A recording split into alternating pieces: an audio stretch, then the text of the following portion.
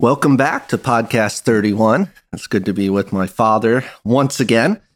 As we are looking at, I'll just give the intro just to start us right off. Podcast 31, Jesus Heals a Leper, the danger of placing emotions above God's word. And this is from Matthew 8, Mark 1, and Luke 5. And today, we're going to be just talking about the dangers of people who get overzealous for God and then disobey his very word, trying to please him, right? As this man, this leper, will do. Jesus is going to heal a dying man, but he's going to give him a strict command. Do not tell anyone except the priest. However, this man's emotions will get the best of him, and he will disobey the Lord and bring lots of trouble to Jesus' ministry. Yeah. So this parallels with so many people today whose emotions dictate their actions and hurts the Lord's ministry because they disregard his commands. Absolutely. So I made a short list of commands to the church today that many people ignore because they value their emotions and culture over God's word. For instance, we know all foods are clean. We can eat all foods, yet there are many Christians who say you can't eat this, you can't eat that.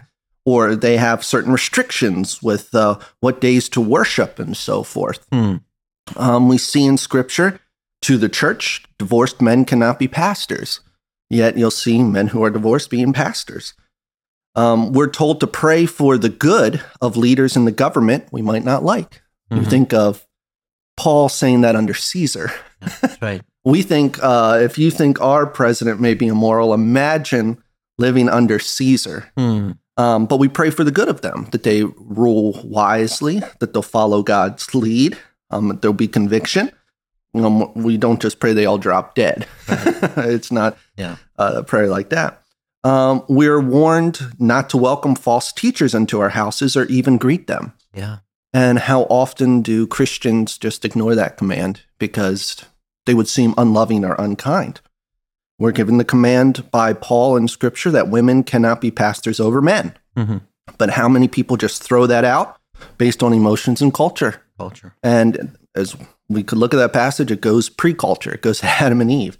Right. So the list goes on of issues that are directly addressed to the church, and yet people make excuses and ignore God's word. Let me toss in two. Long hair for men. 1 Corinthians 11 is not a shame for a man to have long hair, and you watch people getting appointed to key leadership roles in churches as if it doesn't exist, and nothing is said about it. It's actually, we accept it because it's cool, and I'm going, well, cool might not be biblical. And the other is eating. I remember being in El Salvador, and we visited a Christian church, 10,000 people there, but they had all this Jewish symbolism up.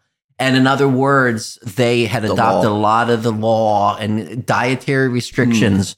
And Paul says, these things have all been cleansed by God and are able for us to eat. So your list is good, and I'm sure we could have a lot more added. I can think of professors in Bible college, with all the long hair. And it's like, I don't think they're a Nazarite. I don't think they've taken the vow. That's right. But once again, and I think especially in our culture, I think that command was timeless. But when we look at the culture, it's a real thing. Men need to look like men and women like women. More than ever, right? And how much more so? My wife and I were talking about that with our boys. We want them to be manly. Yes. We want our girls to be feminine. Because we're coming up in a time where let's just blend everything, go against God's will. So today we're going to see the danger of ignoring God's commands for the sake of feelings. So I am Pastor Kenny Burge Jr., Associate Pastor at Commander Bible Church, and creator of Theology for Everyday Life for Kids. Hope to be making some more videos soon, and also I want to make some adult videos addressing a couple things, but you know how it is with time. I do. Time, our focus is on family, a direct family, making sure I take care of my kids, spiritually provide for them, and then the church. Right. And if I'm not doing those two things well, I don't have time then to go and do all the other stuff. So priorities. But and I'm joined by my father, Dr. Ken Burge Sr., a graduate of Dallas Theological Seminary, author of the Fire series, senior pastor, Coleman Manor Bible Church, and the head of his own foundation. Exactly. So a lot of good stuff. Thank you. Anything you want to say before we jump into this passage? Great topic, necessary for us to cover this. We'll have broad applications. So looking forward to getting into details. Okay, so let's get to it. Yeah. As I mentioned, this is in Matthew, Mark, and Luke. So let's just keep that in mind. We're going to look at the different accounts. So Jesus has just finished the Sermon on the Mount. We finally got through it. Yes. Took us a while, but I think it's a great resource for people. Exactly. It appears that Jesus goes into one of the towns at the foot of the mountain and meets a leper. So we'll get into leprosy in a minute. It's a horrible disease. It is. Simply horrible. Right away, a man with leprosy came up and knelt before him, saying, "Lord, if you are willing, you can make me clean." Mm-hmm. So Luke adds that the man had leprosy all over his body. We see that the term leprosy can mean many different skin diseases. Yeah. But when it's all over your body, you're going to die. It seems like this man had a death sentence from this sickness. So just imagine if you've known anyone, maybe you even have cancer, you can understand the desperation, the sadness that you realize your time is brief. That's this man. And there are 2 full chapters on leprosy in Leviticus. It's not always a fun read. No, it's not. Every year when we get there, right? It's like, okay, it's not a fun read, I'll be honest. Yeah. This year I'm reading the New Testament one time each month. Mm-hmm. And I'm kind of glad that I get a little break. Right. Because I'm teaching a couple of the Old Testament books. So I'm still obviously reading that. But I'm kind of glad to get a break from all the law and stuff, because sometimes it's just like, it's a lot of interesting information. Yes. We'll put it that way. So the definition of leprosy was broad. So it's any skin disease. Mm-hmm. And the person with a skin disease would go to a priest, and the priest's job was to determine how serious the sickness was. So in Leviticus 13, imagine if you have this sickness, and I just want our listeners to step back and imagine we've been through the pandemic, we've been through all of that. Right. So imagine if you find yourself with this disease, and this is now your life. You know, I was thinking about, could I imagine if I had this disease and I'd have to leave my wife, my children, my family, my context church family, and live in a camp with other dying people? I mean, that sounds awful, but that was these people's reality. So in Leviticus 13, it tells us the person who has a case of serious skin disease is to have his clothes torn and his hair hanging loose, and he must cover his mouth and cry out, "Unclean, unclean." He will remain unclean as long as he has the disease. He is unclean. He must live alone in a place outside the camp. So just what a horrible existence that would be. Horrible. Little background on leprosy. Perhaps what we have known as leprosy in the modern era might have fallen under the category of this leprosy, which seems much broader. G.A. Hansen was the one in the 1870s who identified the organism leading to leprosy. So in 1960, they renamed it to Hansen's disease, kind of to take away the stigma. But it seems like what is going on in the Bible is broader. And perhaps what we know today as leprosy was under the umbrella of that. But you hit the nail on the head. It was a death sentence. You know the story of Naaman. And here word gets out that there is a healer in Israel. So what does the king of Syria do? He writes to the king of Israel, and he says, "Hey, I'm sending you my commander. He has leprosy. Heal him." And I am almost trying to envision the king of Israel getting this letter. And this is what he says in 2 Kings 5:7. "Am I God to kill and to make alive, that he is sending this leper to me?" But it was a death sentence. And so when Jesus deals with this, you start to understand even better who he is. Yeah. I mean, that would be like the president of China sending a letter to our president saying, "Here's one of my main officials, you heal him." Yeah. That was something you cannot heal. And you're like, okay, he's trying to start war. That's exactly what he thought. Yep. So he has this. We see the laws for those with leprosy. Now, Leviticus 14 gives commands on what to do if you were healed from this disease. And it's kind of long, so I just sum it up. This is the law concerning the person afflicted with the skin disease on the day of his cleaning or cleansing. He is to be brought to the priest, who will go outside the camp and examine him. If the skin disease has disappeared from the afflicted person.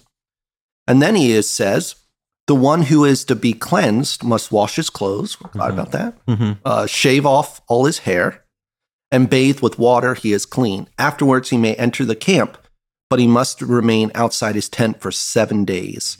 And then just goes on more washings. And here's an interesting fact. I'm sure you know the answer, but do you know how many Jewish men in the Old Testament were healed from leprosy? 0. Right. Not one man, not that I could find. So unless there's some book out there I haven't read or haven't studied well, there is not one single Jewish man who was healed in the Old Testament with leprosy. The only Jew ever healed in the Old Testament of this disease was Moses' sister Miriam. That's right. Now, we do see, obviously, Moses did that thing where he stuck his hand in and brought it out, but I mean, I don't think that would count as healing exactly. him. So, but there's no records in the Old Testament of a man being cleansed of leprosy. So that just kind of gives you an idea. Exactly. That kind of is setting the stage for this historic event. So this desperate man comes to Jesus and says, Lord, if you are willing, you can make me clean. Now, I don't blame this man at all. He's dying. That's right. If I was like that, I would go right to Jesus and say, hey, can you save my life? So don't blame the man for seeking a healing. And I think that's one thing we have to be clear. In the New Testament, many people came to Jesus to be healed. And I think the problem was they were so focused on healing and they didn't want him to be Messiah.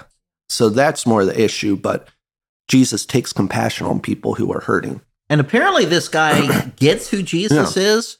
He addresses him as Lord, can mean sir. Most likely in his context, if you're coming to someone with something that has never been taken away from a Jewish man and saying, please heal me, you get some idea he knows who Jesus is. When John the Baptist is incarcerated, he's a little depressed. He knows who Jesus is, but then he sends his disciples to say, hey, is Jesus really the Messiah? And what does Jesus respond? He goes, you go tell John, I'm the one who, and one of the things he mentions, he heals lepers. So at least a man goes to the right place and his only hope. So don't condemn him for that. Yes. That's how he's going to react. Exactly. Is his problem. Yeah. So if you are willing, you can make me clean. So reaching out his hand, Jesus touched him, saying, I am willing, be made clean. Immediately, his leprosy was cleansed. Wow. No one ever touches a leper. Right. It was a couple weeks ago. Remember, it was communion at church. And we've been doing at communion that you walk up and you take it. I know churches all do it different. Right. Great. Pastor does not put it on her tongue, thankfully. But we have the elements there, and you walk up and you take one, and then you go back to your seat. So I remember it was a child, I think right before, right before you prayed for the elements. Yeah, you gotta really pray. This kid, you feel bad for the kid, but hacking their lungs out, and it was bad sounding, and everyone, you could kind of just feel that tension. Everyone's like, I hope that person doesn't get it before me, because they don't want to catch that. But especially now with COVID, I think people are very concerned about things, some more than others. But with that being said, imagine someone who, if you touched them, their disease could jump on you in a very sense and kill you. So Jesus, however, he touches the man, which would have made him unclean, except that he removes the sickness. And this shows his authority over death, sickness, decay, and the curse. So it's a precursor to the millennial kingdom, I think. It just shows, I'm king, I can do what I want. Exactly. Then Jesus told him, see that you don't tell anyone, but go show yourself to the priest and offer the gift that Moses commanded. Now, these are key words, as a testimony to them. Yeah. This is Jesus's calling card, but it's to the priest. And that's where it was, as you had brought us to Leviticus 13 and 14, as it should be. The priest would have been notified, and that should have gotten word out. And if the very community seemed to be shunning Jesus at the time. And I am amazed because this guy is disobedient, and he goes and he tells everybody, and yet we're commanded to tell everybody, and other times we're quiet. Yeah, that's true. Yeah. So Jesus knew this man would be very excited. Yeah.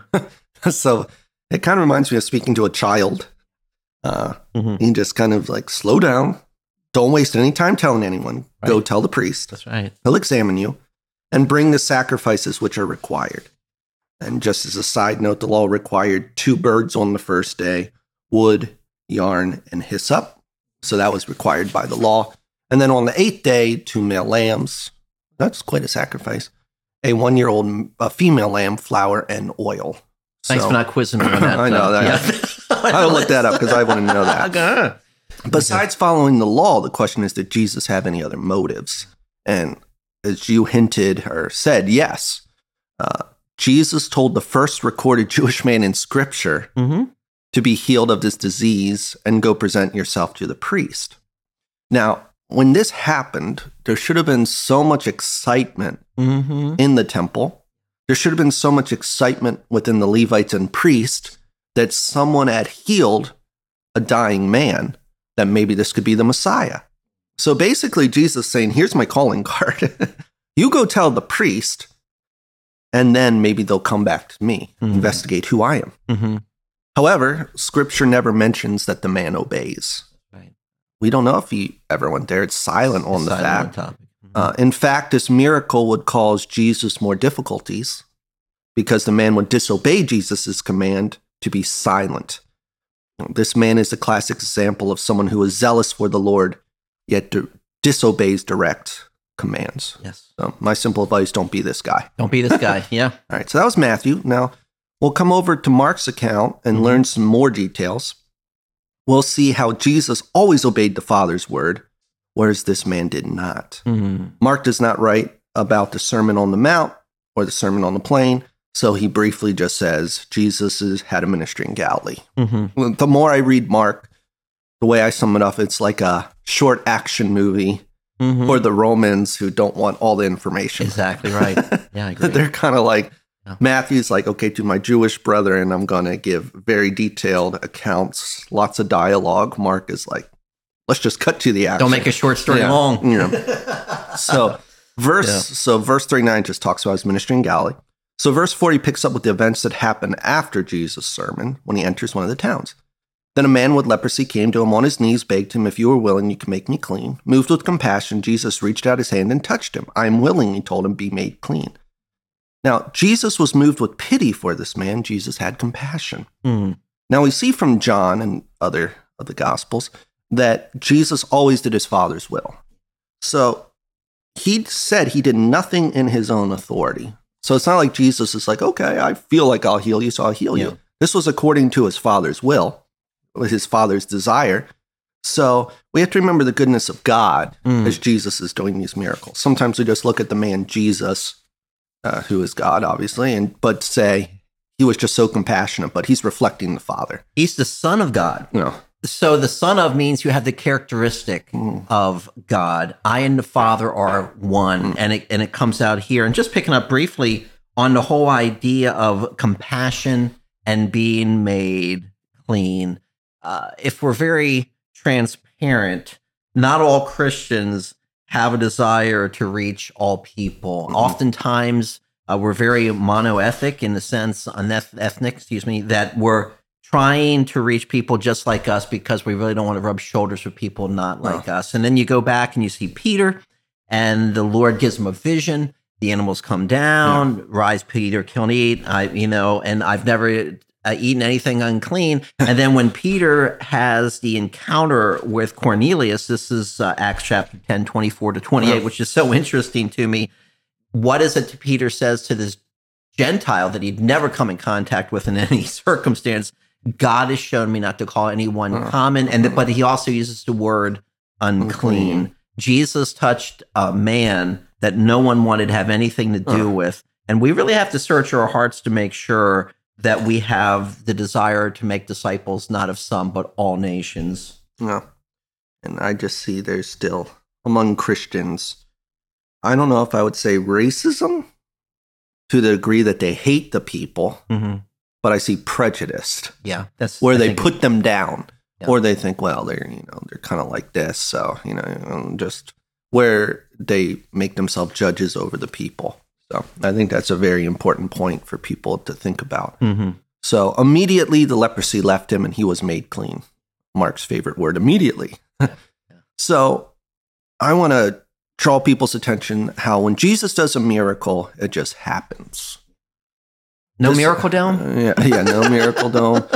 There was the type when, he touched a man's eyes and he touched it twice, but all in all, he just spoke or touched him and it was done, which is so different than modern day charlatans who need mood music, build up emotions. People are never healed immediately. They always start to feel a little better than, So he did not broadcast his miracle, but told the man to be quiet. He does the opposite of many of us today. And I do want to just comment quickly. Yeah. We really have to look at the Bible as this a progressive revelation. Yes.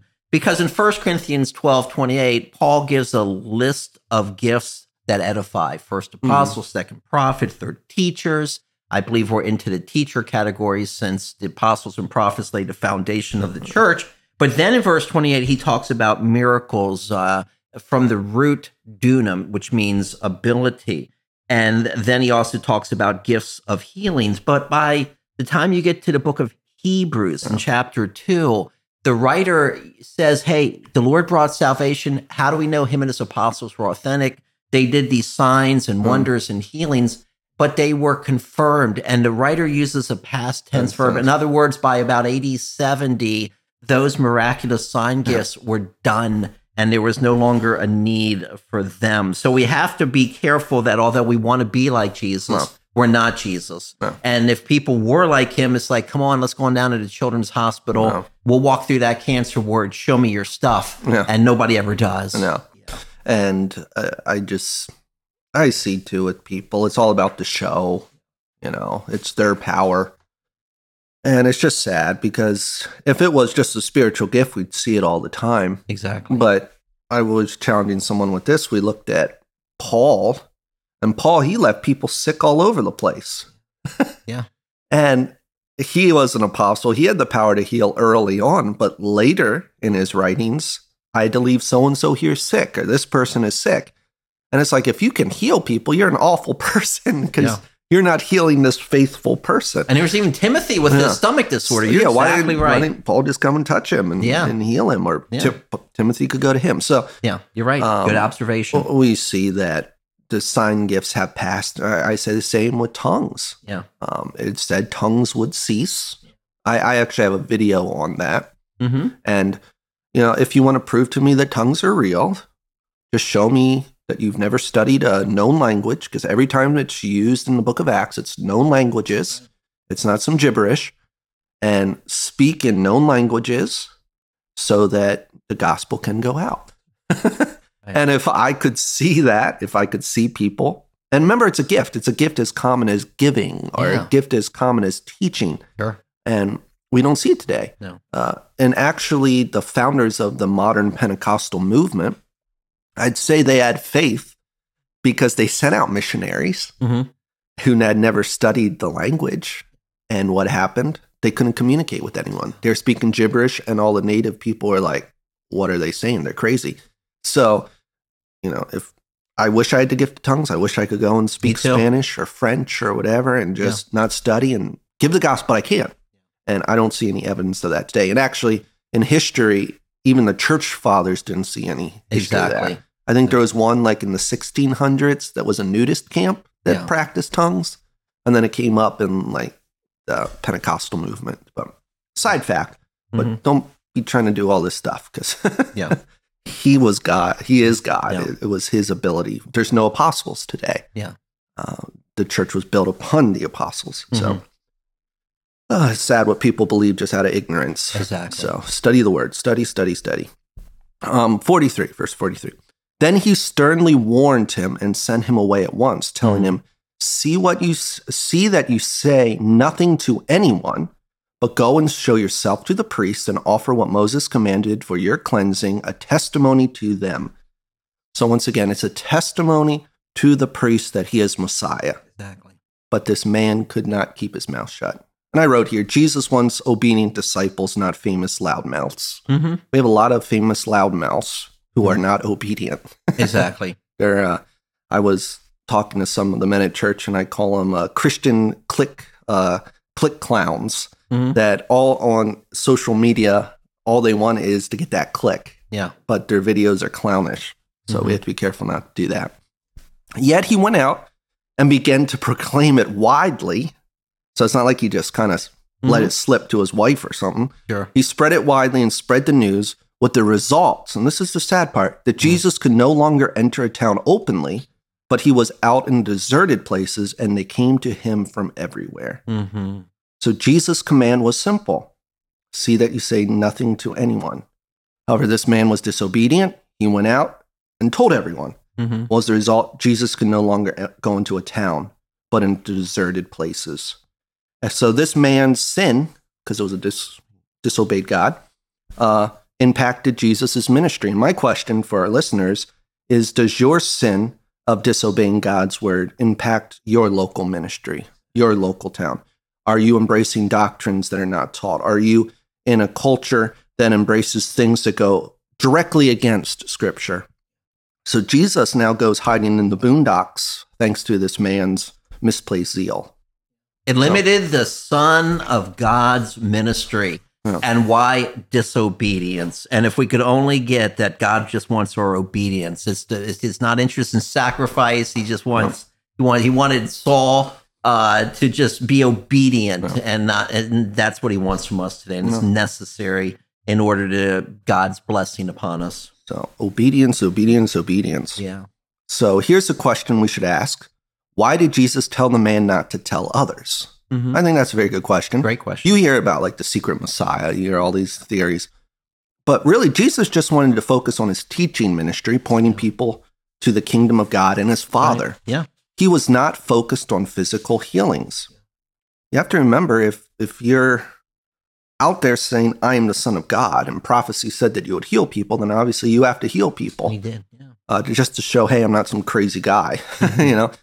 This flies in the face of many Christian ministries today that desire fame and notoriety from people. And there's a lot of that. A lot of people are in ministry just for fame. Our ministries and lives should be focused as Jesus's life. We should ask, what's God's will for my life and ministry, and carry it out. Mm-hmm. So really quick, this is a smaller account right here, Luke's account, and you might learn a little bit. It kind of mirrors Mark, but I just want to read it real quick. While he was in one of the towns, a man was there who had leprosy all over him. He saw Jesus, fell face down, and begged him, Lord, if you are willing, you can make me clean. Reaching out his hand, Jesus touched him, saying, I am willing, be made clean. And immediately the leprosy left him. Then he ordered him to tell no one, but go and show yourself to the priest and offer what Moses commanded for your cleansing as a testimony to them. But the news about him spread even more, and large crowds would come together to hear him and to be healed of their sicknesses. Yet he often withdrew to deserted places and prayed.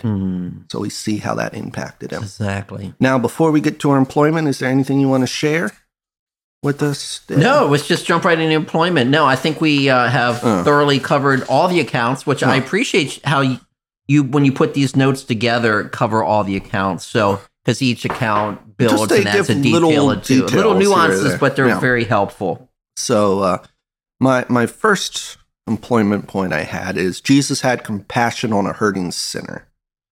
So, Jesus showed his mercy and grace by healing the sick man. Jesus revealed the kindness of God and healed him, even though he knew this man would hinder his ministry.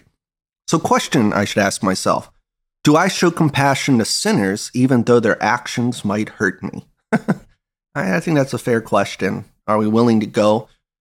People might hate our message, people might hate us, or they might hurt us in the long run, but do we still go and show the love of God? Mercy and compassion are huge to the Lord. I mean, as we just had finished a sermon in the Mount, blessed are the merciful, for they shall obtain mercy. James actually says in chapter 2 that if you don't extend mercy to people in judgment, then you're going to have the same standard applied to you. So we find all the time Jesus, his mercy, his compassion moved him to do so many things because he reflected the heart of God.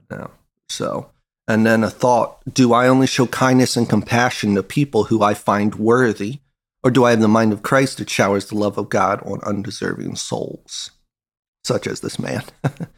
And then the second employment point, because we always look, what does the text say? How can we build upon that? And what's timeless truth? Sure. This man put his own feelings above God's word. Jesus had come to earth to teach men about the Father and to offer Israel the kingdom of God and redeem mankind. However, once this sick man was healed, which is good, he disobeyed God's direct command, which is bad, because he desired others to know about the miracle. And notice it doesn't really care what the guy's motive was. He was wrong. Always obedience is what Christ wants from us. This one man's disobedience caused Jesus to evade cities because people desired a physical healer more than a spiritual king. So question, am I a help or a hindrance to the spiritual kingdom of God by my actions? And thought, do I find myself disobeying God's word even though I feel like I'm doing the right thing? Do I put my feelings above God's word? I think a lot of people have good motives, but there's direct commands given to us by God that in some cases we might say it doesn't really make a lot of sense, but we do it because it's God's command, because he knows what's best. He knew that if this man went telling everybody, because he knows the future, that it would hinder his ministry.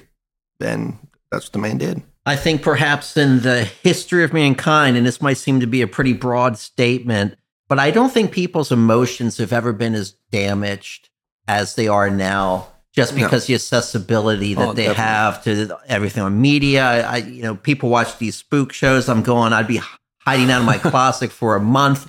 But so many things that they view, the music they listen to, everything is so emotionally driven. And their emotions are screwy, to be frankly honest. But at the same time, you have a will, and God has given you free will to choose what is right. And when I'm counseling and working with people who say about their emotions, I say your emotions can never tell you what to do. You still have to go and do what is right. And this man let his emotions lead, and that will always get you into trouble, whereby we are called to just obey, And when we just put our obedience as a priority, then the emotions will line up. But if we get that backward, we're in trouble. And I find generally people who don't put as much into the Word of God, when they both put as much study, as much focus, and I'm not talking about other books, philosophy, I'm talking the Word of God. Right. If you don't have anything to say in the pulpit, you're going to hoop and holler and do all this craziness because you didn't take the time to actually learn something to communicate. And I see that with so many churches.